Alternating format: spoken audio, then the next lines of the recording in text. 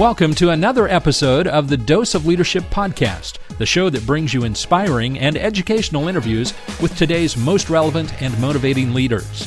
Each episode is dedicated to highlight real-life leadership and influence experts who dedicate their lives to the pursuit of the truth, common sense, and courageous leadership. And now, here's your host, Richard Ryerson. Got Perry Noble on the show today. Great guest. He's an American preacher, author, and senior pastor at New Spring Church. It's a mega church located, I think, just outside of Anderson, South Carolina. I love talking faith-based folks, talking to pastors about leadership. You know, it is always a challenge, and I've learned over the years that you cannot, in my opinion, you cannot escape the leadership journey without some sort of spiritual element to it. If you think it's just by the book and checklists, you're missing the boat, because it is all about love. At the end of the day, it's all about love, and love is what drives leadership, and love is what faith is all about. And Perry is, he's a great man of faith. He's authentic, he's transparent, and but he's a great entrepreneur and a great pastor as well. His weekly sermons are watched by over 32,000 people in the state of South Carolina, and he has about 8,000 viewers online, on stream. Great blog. I love his stuff.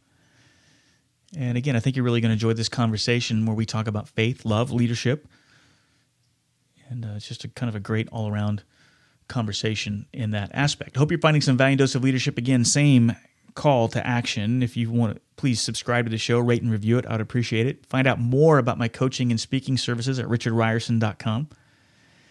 And then if you want to support Dose of Leadership in its efforts, it's a free show, great access for you, great resource for you. Go to patreon.com/Dose of Leadership or on my homepage at doseofleadership.com. Look in the left sidebar and support us on Patreon. Your support would be greatly appreciated. Okay, Perry Noble, great conversation. He's the American preacher, author, and senior pastor at New Spring Church on Dose of Leadership. Well, Perry, man, I'm so honored you came on Dose of Leadership. Welcome to the show, my friend. It's great to be with you, man. Man, I love the work you're doing down there in the Carolinas, South Carolina. How did you get started being a pastor? Well, it was kind of funny. I had my conversion experience, got saved, received Christ, whatever tag or label you want to put on that, in 1990, and started working in a church within the next year. And I don't know, man. Just over time, I realized I loved Jesus. I just wasn't crazy about his church. Yeah. And I had some good experiences and bad experiences, but I began to notice that a lot of people that I knew that were really great people, they just weren't interested in church. And so, long story short, I got about 15 people in a living room, and we just started talking about what could be and what should be, and what if we started a church. And we just did things a little differently, not compromising the message, not watering anything down. We just wanted to do church differently. And here we are 16 years later going, oh my gosh, this is way more than we imagined. I love it when people kind of tap into, and we've all had our bad experiences. Those that have gone to church had those bad experiences, and they probably have a lot of similar themes. What do you think is different about what you're doing? Is it the concentration just on the relationship with God as opposed to religion per se? I think there's a lot of things. First of all, you don't have to believe what we believed in order to show up here. So we've got, I was joking about it this past weekend, we've got Republicans, Democrats, libertarians, vegetarians, all kind of, it doesn't matter. You'll see a very wealthy, well-to-do person sitting on the same row with a person who probably struggled to pay their bills that week. I mean, it's just a wide demographic. And so I think that appeals to people. I think the other thing that appeals to people is you step in, there's modern, there's video, there's audio, that lighting, sound. I mean, it's a lot like a concert, which I will say some people don't like. They go, well, we love the more traditional feel. And I'm like, well, that's awesome. And if that's what you're looking for, then there are some great churches and ministries with that. But we know, hey, we want to really do ministry cutting edge. And so, and we're not afraid to use what some people would deem a secular song. So if Hello by Adele works in a message and it fits in, we'll do it. Several years ago, we opened our Easter services with Highway to Hell by AC/DC. It was awesome. Yeah. It really was. We had fire and everything. It was great. So, and then I think, the dress is pretty casual. I try to connect with what people are really struggling with. Most people aren't struggling with the theological issues that a lot of pastors are talking about. They're trying to figure out, how do I keep my marriage together, and how do I get my kids to school on time, and I got a flat tire, and can I get that done during the lunch break, and how does the Bible tie into all that? So those are just some of the things. Well, I know for me, I went to a church here, I guess it was about 10 years ago, and I was attracted to a lot of things that how you kind of produce it as well. I've heard some people, it's not for them, and I hear what you're saying. The thing that I don't like about in terms of leadership, and this is the experience that I've had, is that when we got down to the authentic and transparent piece of leadership, a lot of times, even though we've got the rock band playing behind us, we still didn't, or I haven't found a church, or it's rare to find a church with people who are ready to deal with the raw, authentic kind of realities of leadership and life. How does that resonate with you when I say that? Does you know what I mean? I mean, it's like we got the rock band going, but hey, this couple's dealing with a problem with their kid, or there's an affair in the family, and people don't know what to do. You know what I mean? Yeah. Yeah, and at that point, you're right, Richard. It doesn't matter if you've got a choir, an orchestra, or a rock band. If you're not equipped, if as a leader, if you don't equip the people to minister to people, and that's the same in business. If you don't equip your salesmen, right, to take care of problems, and so for us, and this is slightly controversial, you could imagine in church world, but we've got about 378 staff members. Wow. And out of the 378 staff members, we might have 4 or 5 people with a seminary degree. Wow.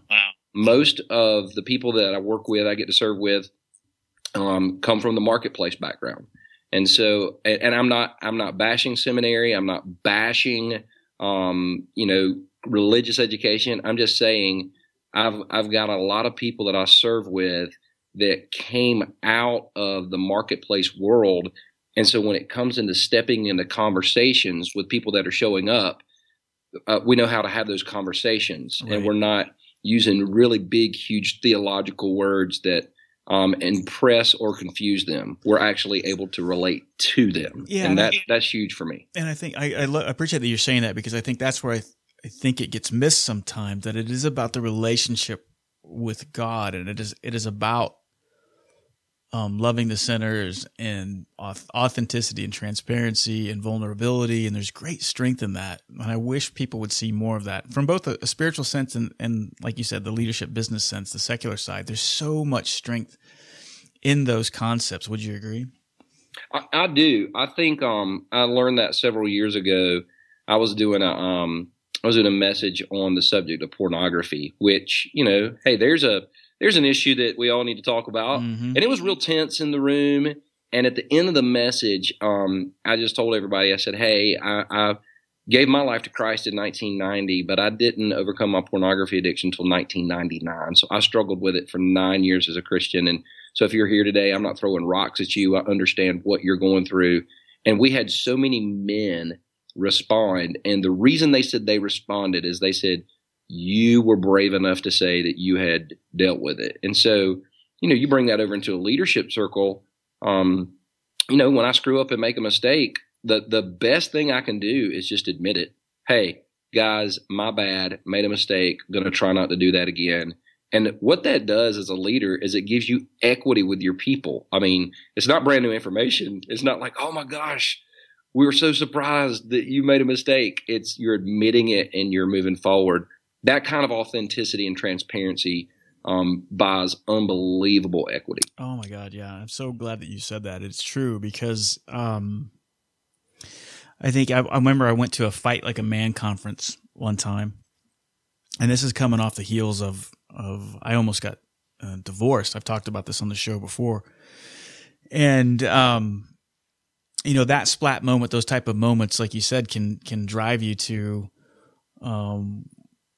a realization or a self-awareness. And I got to be honest with you, and I talk about this a lot in leadership. I don't think you can do it, quite honestly, without an element of spirituality. I don't think it's possible. I really don't think it is, because the physical world is so judgmental.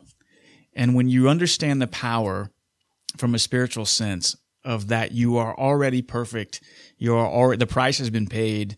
It releases, I mean, you're the expert at this, but is this making sense what I'm saying? It releases, when you already know, when you stop the lie of that you stop basing your self-worth on your performance and what other people think about you, which is the biggest lie that there is. And you already realize that you're already perfect.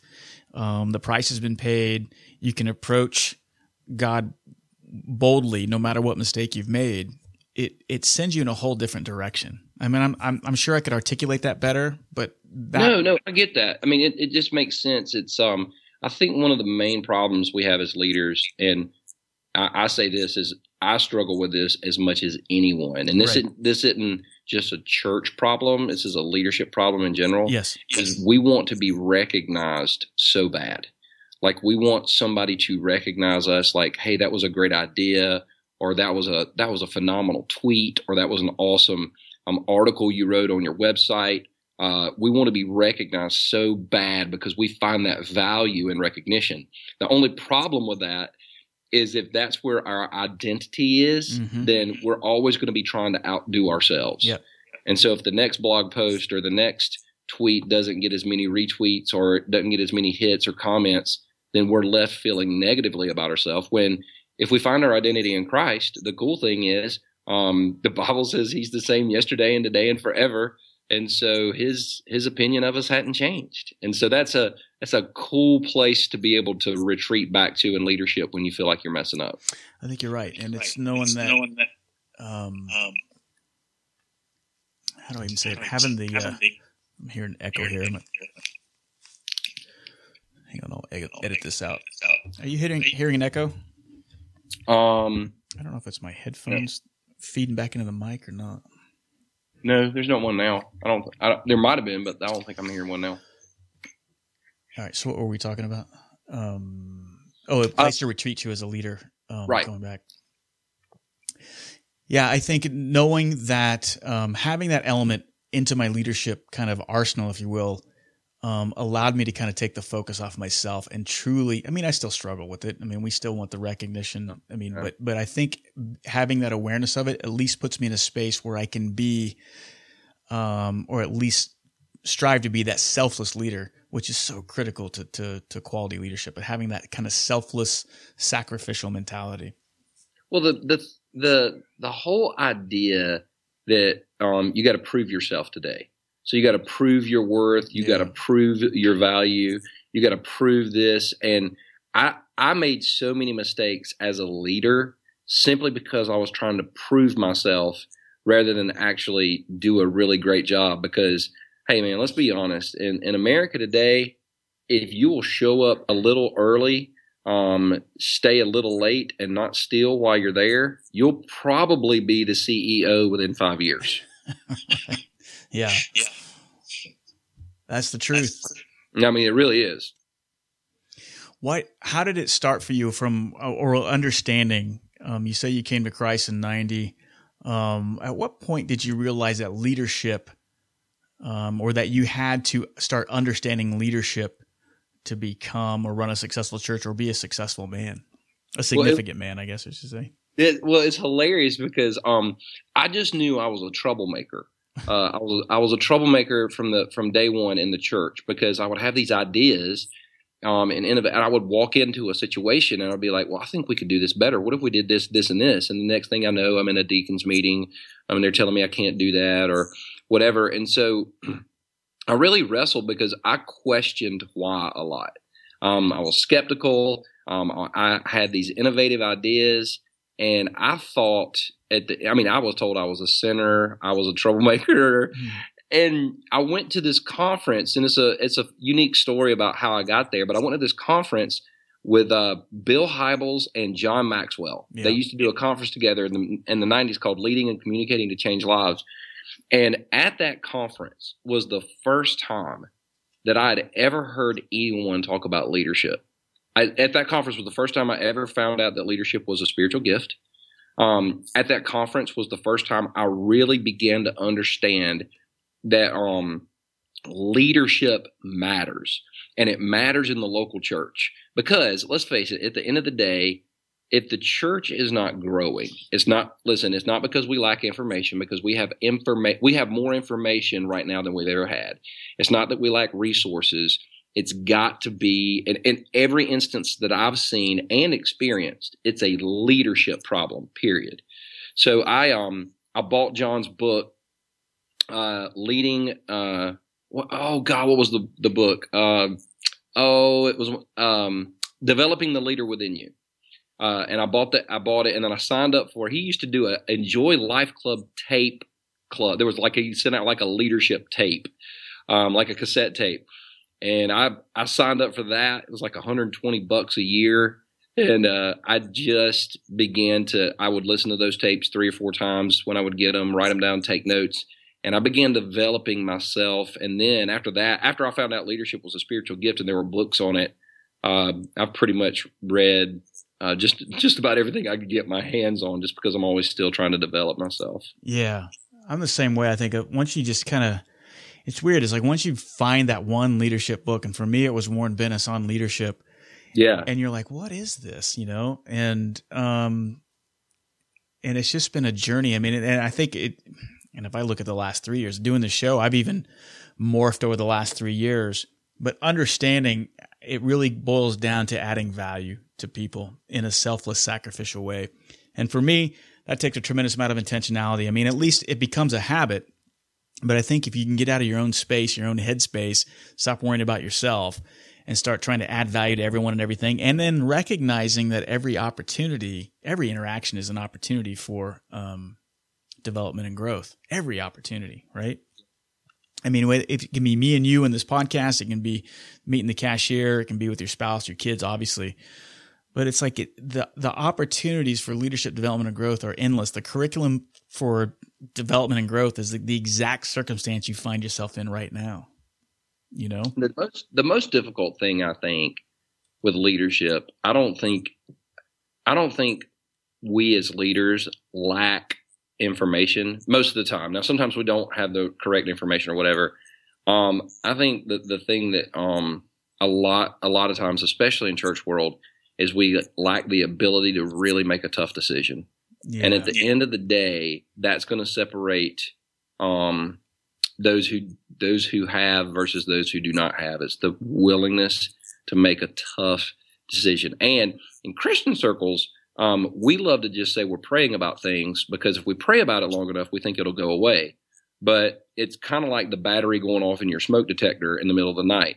If your battery in your smoke detector runs out, it's going to chirp, and you can pray for the chirp to go away for the next 18 days. But until you actually get out of bed and go solve the problem, it's not going to go away. And I think that's easy to say as a leader, but that's probably one of the most difficult things. It's not just knowing the right decision, but then executing that decision. I love that. I'm a big Walking Dead fan. I don't know if I never came across it, but I binged watched it, and it's kind of a thing with me and my youngest daughter.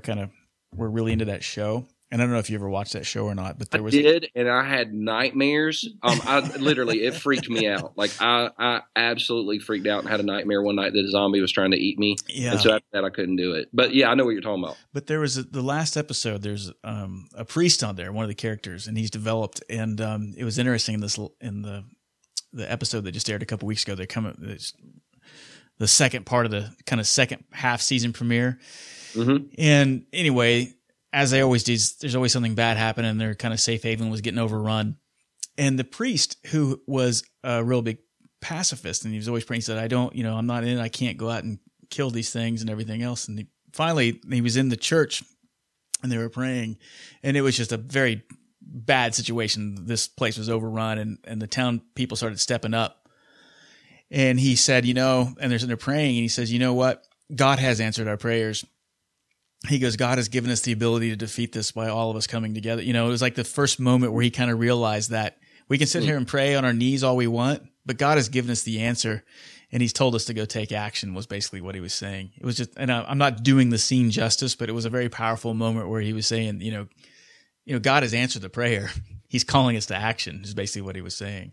And I think if you're at sea and you're in the middle of the sea and there's a hole in the boat, you can either pray about the hole or you can actually fix it. Right. And I think now here's the thing. I think you can do both. I think you can pray that God will give you strength and wisdom as you do it. But then one of the things I'm talking about to our staff is not only are we willing to pray, but we're willing to plant, like plant seed. Mm-hmm. We're willing to plant, we're willing to plow, and we're willing to perspire. And when you get all of those together, that's what we're gonna plow the garden, we're gonna plant the seed, but man, we're gonna pray for God to make it rain. And when those things come together, I just think the results can be great. Well, that's why I think, and it hit me, because I think all great leaders, and I think an element of leadership has to be at some point, you have to, as I've said on the show many times, that you have to suspend the belief on how things are going to get done. You just know they're going to get done. And at the heart of any relationship with God, I don't care what you believe, and again, you and I happen to believe in Christ, and we follow what you try to follow him. But it goes with any religion that you believe or any part of spirituality. I don't care if you believe in the universe and hug trees. I don't care. At some point, you have to surrender yourself to faith, and you have to believe that it's going to get done. And I think if you study leadership, all great leaders had that element, and there's a tremendous amount of faith in that. I don't know how we're going to get through this. I just know we're going to. Well, I think, and it's not because I'm a preacher and this is like the Jesus juke answer. I just think Jesus is the greatest leader ever. Right. I mean, we've got 4 accounts of his life: Matthew, Mark, Luke, and John. He never wrote a book. He never ran for political office. He never traveled more than 100 miles from his hometown. Yet today, here we are 2,000 years later, and there are cities named after him, cathedrals built to him. And if you study the Gospels, and I remember the first time I did this through a leadership lens, like the decisions, because he only had 3 years where he essentially ran the company, right? Right. So the decisions he made and the intentionality to invest in people, to love people, to not use people, but to elevate people and empower people. I mean, we're sitting here talking about him today, and he was from a part of the world that nobody even really cared about 2,000 years ago. Right. That's a great point. I think there is no better. I mean, if you study all of the kind of great, what we call level 5 leaders, those people that had the intensity of will coupled with a sense of humility. I mean, Jesus was the ultimate example of that. Oh, absolutely. Hands down. Yeah. Hugely intense. At the same time, humble. But at the same time, if he needed to take action, he took action, Yeah, he made a whip and cleared the temple. That's a guy. I'll follow that guy. Right. Like that guy's awesome. Yeah. He's bad. I'll follow him. And most of the depictions of Jesus, he's got a real sad face and his hair's feathered and he's holding a lamb and looks like he needs a hug. And when you read the Bible, that's not the man that you see. I mean, he walked everywhere. He was a carpenter. He was strong. Mm-hmm. So he's definitely, I think he's a leader worth following. He's changed my life. Yeah, he's changed mine too, and it's still a work in process. But I think, let's talk about your book, because tell me about the title of the book and what prompted you to write it. First of all, well, I'm super excited about the book because it's not, the book is something that every leader, no matter what level you are in an organization, even if you're just the leader in your home, you can apply the principles in the book. It came from me reading. I was reading through one of the letters that the Apostle Paul wrote, and he wrote this very popular passage. Even some of the non-Christian listeners might recognize the 1 Corinthians 13, where Paul says things like, "Love is patient, right. Love is kind, love does not envy, love it does not boast, love." And he defines love. And so for years, that's the passage of scripture that I would always use when I would preach about love, or, you're doing a wedding for somebody, so you throw 1 Corinthians 13 in there. But one day it hit me, Corinthians was not, the chapters I don't think were put in until the 11th century, and maybe the verses in the 14th century. I think I have that right. But so Corinthians was originally written as one document. One letter. It's like just a big blog post, if you will. Right. So Paul, it wasn't like he was writing, and in chapter 12, he's writing about the theme of leadership.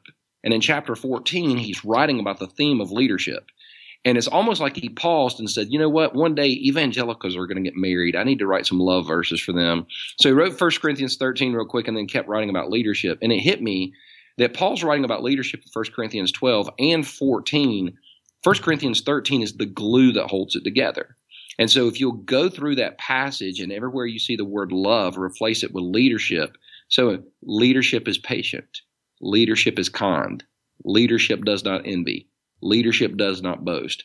And so those are the qualities of leadership that I wrote about. And at the end of every chapter, there's self-assessment questions, and then there's questions you can ask your team to talk about.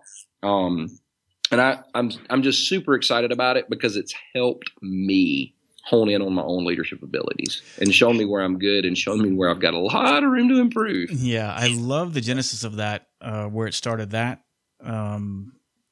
I remember that passage from 1 Corinthians was what set me on the path towards starting to recover my marriage. And that is, I mean, it really was. I mean, it set the foundation. And I love how you turned that in from a leader, because, it is certainly can be a guide towards leadership. Everything encapsulated in that can make you be a better leader. I mean, it really kind of encapsulates everything that is, well, what I believe about leadership anyway. Well, you can go through those qualities listed in 1 Corinthians chapter 13, verses 4-7, and doesn't really matter where you stand in regards to a relationship with God. If somebody's got the qualities listed in that text, then I'm going to follow them. Yeah. I'm going to have their back, and I know they're going to have my back.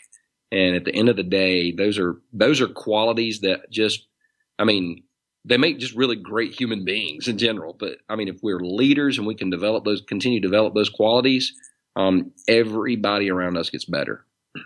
I love it. How's the response been? So far, it's been pretty overwhelming in a good way.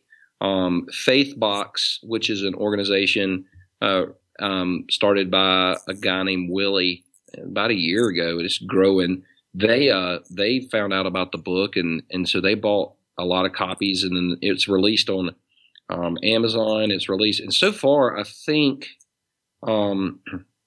it's definitely on pace to outsell anything I've ever written. It's really, really taken off, and it seems to be resonating with a lot of people, especially what you'd call the business sector. There's a lot of business leaders that are grabbing a hold of this and saying, "Hey, I might not believe in the whole God, Jesus, church thing, but if it's a book about leadership, I'll give it a shot." And they're going, "Wow, this actually makes sense." Because it's written from a biblical perspective, but it's also I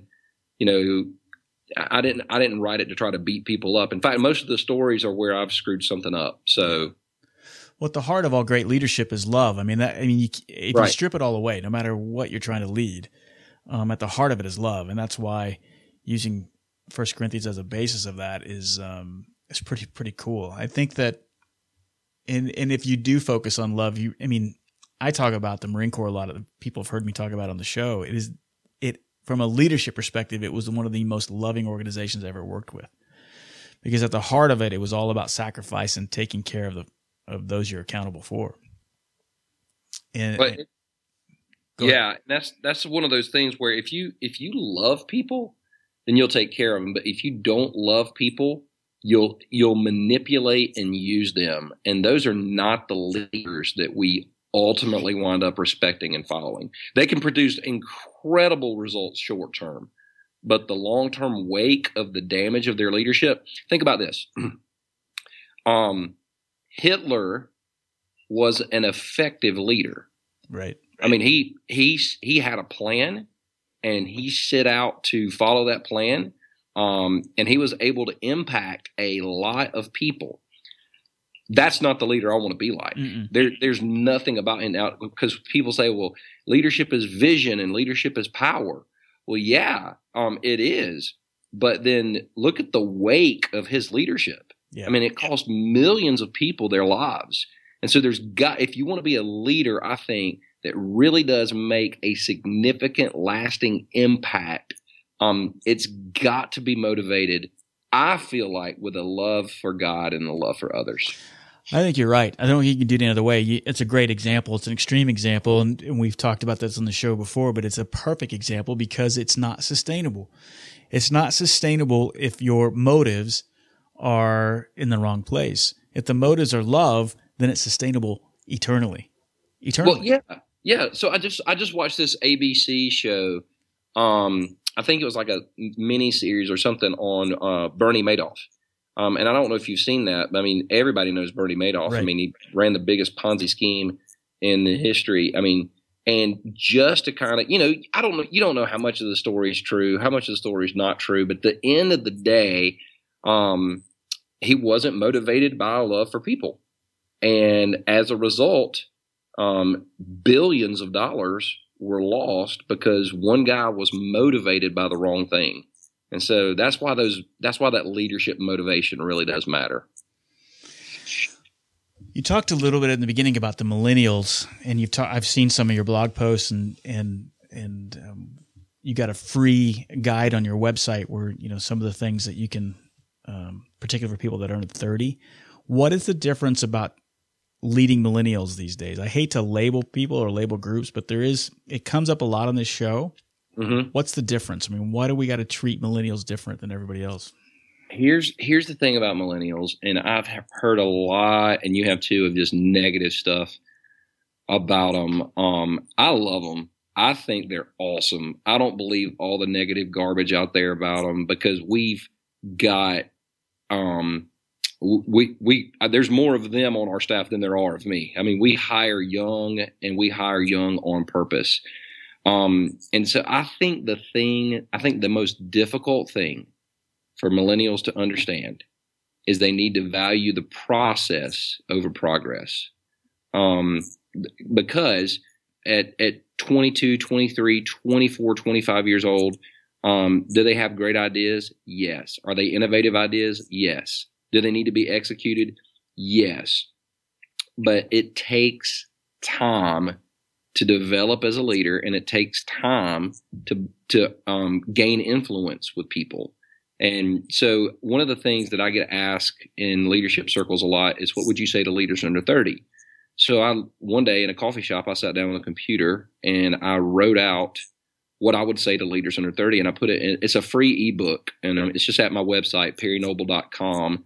And when I say free, I mean free. There's not an upsell or anything like that. It's legitimately a free ebook on what I would say to leaders under 30. And so if you're a leader under 30, or if you lead leaders under 30, I think it's an excellent resource.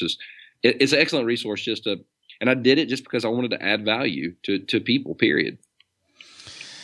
I love what you said about how you're positive about them. I when I started the show, I've 3.5 years into this, I have gained that same perspective. I've talked to a lot of millennials, particularly entrepreneurs. And, I'm 47, and I hear a lot of people older, my age and older, saying, oh, they want things now, which is probably true. They have no expectations. But at the positive side, I look at their generation as opposed to the Gen X one, or even the baby boomers, where, there's a lot of, particularly compared to the Gen X ones, from an entrepreneurial sense, they're more idealistic, I guess. Anyway, they want to create things that have significant meaning. And when I look at when I was 20 to 30, I was less concerned about making meaning. I was more interested in making money. Right. And I guess if I could label a generation, it seemed like their generation is more about making meaning, whereas the Gen Xers weren't. And I hate to stereotype, blanket label, but I mean, if I had to do it, that's how I would do it. That's perfect. They're the greatest cause-driven generation in the world. Yeah. And they're just looking for a great cause. And people say, well, they just want things now. Well, think about it for just a second, Richard. Okay. So you said you're 47 years old. Yeah. So you grew up more than likely in a home, and your first television did not have a remote control. Nope. Right? Nope. You probably still remember the first time you saw a car phone and you thought, oh my gosh, how in the world? Then you remember dial-up internet, right? And then somebody would get on the phone and it would knock you off the internet. Yep. Now I can have anything in the world. I got access to anything in the world on an app on my telephone. I don't have to call my bank anymore. I don't have to go to a rental car company anymore. I can do it all on an app on my phone. So we've raised these millennials on you can have what you want and you can have it now. And then when they get in leadership and they want something and they want it now, we get mad at them for actually trying to live out the environment that we raised them in. Right.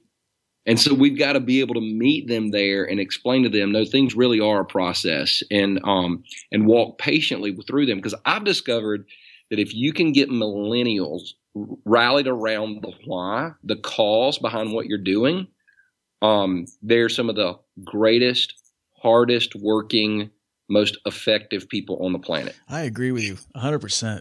And I think a lot of times it struck me, there was me and another guy was in the Marine Corps with me, and we were talking about this when we give presentations at colleges to millennials.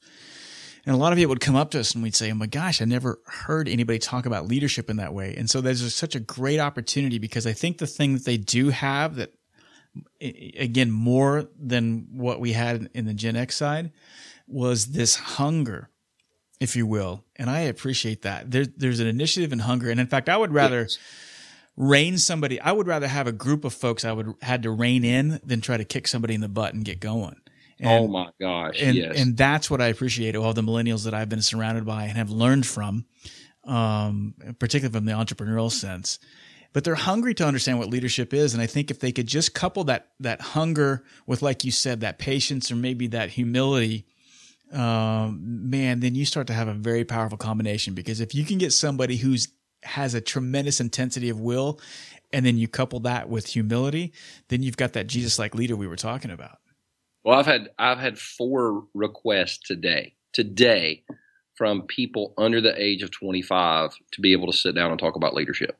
Yeah. And I know all of these guys personally, and I've said yes, I'm going to sit down and chat with them.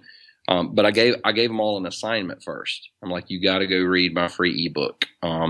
You at least got to read the free ebook and come ready with questions. And I know that my time invested with these 4 young men in particular, because I know them and I know them well, I've known them for years. They're going to show up hungry, ready to learn. And I'm going to learn a lot from the questions they ask. Yeah. Yeah. Well, man, I just love what you're doing. I love the fact that you're passionate about leadership. I love your authenticity. I love your transparency. There's so much we could talk about. I'd love to have you back on the show. The book is The Most Excellent Way to Lead, Discover the Heart of Great Leadership. And I love how the cover of your book has all the arrows and it points to the shape of a heart. Yeah. And you're absolutely right. I mean, it is all about love. And I don't care how rough and tumble or how cutthroat you think leadership is. At the end of the day, effective, sustainable leadership at its basis, at its core, is about love. Simple as that. And if you can, my opinion, if you can wrap spirituality or walk with God or walk with Jesus around it, it just makes, for me, it makes things that much more clear. Completely agree. How can people get in touch with you? How can they interact with you and engage with you more? PerryNoble.com is my website. It's where all my blogs and materials and stuff like that. The Most Excellent Way to Lead.com is there as well. That's really long though. So PerryNoble.com. I think do we have a link on PerryNoble.com? You do. Yeah. Yep. And so isn't that great? I didn't even know that. But you know why? Because I empower some really great leaders and they go make that stuff happen. And so, yeah, PerryNoble.com is the best way. Newspring.cc is our church website. We're in South Carolina. We currently have 17 locations in South Carolina. So if you're ever interested or in South Carolina, there's probably a campus near you, and you can pop in and hang out with us. We'd love to have any of the listeners listen to this podcast show up. It'd be an honor. Well, Perry, again, you're one of the great success stories out there from doing innovative things, not only from a church standpoint, but I love, again, your passion, your transparency, your authenticity when it comes to leadership and serving others. You got to always have a welcome home here at Dose of Leadership. I hope this is the beginning of a long relationship with you. Yes, sir. Well, I've listened to the podcast. I mean, I'm a listener, and so getting asked to come on the podcast was, like I said, an incredible honor for me. And you guys keep up the good work there at Dose of Leadership. Thank you, sir. Thanks for coming on the show. Thank you. Richard invites you to become a part of the Dose of Leadership community. Visit doseofleadership.com and sign up to receive his free Common Sense Leadership ebook, a guide that highlights how all of us can learn to become calm, confident, consistent, and courageous in all aspects of our lives. Richard is also available as a speaker for your next event. Richard specializes in practical leadership and change management. He has a philosophy of inspiring everyone to think and act like a leader, which is based on timeless natural principles and common sense. You can get more info by visiting doseofleadership.com.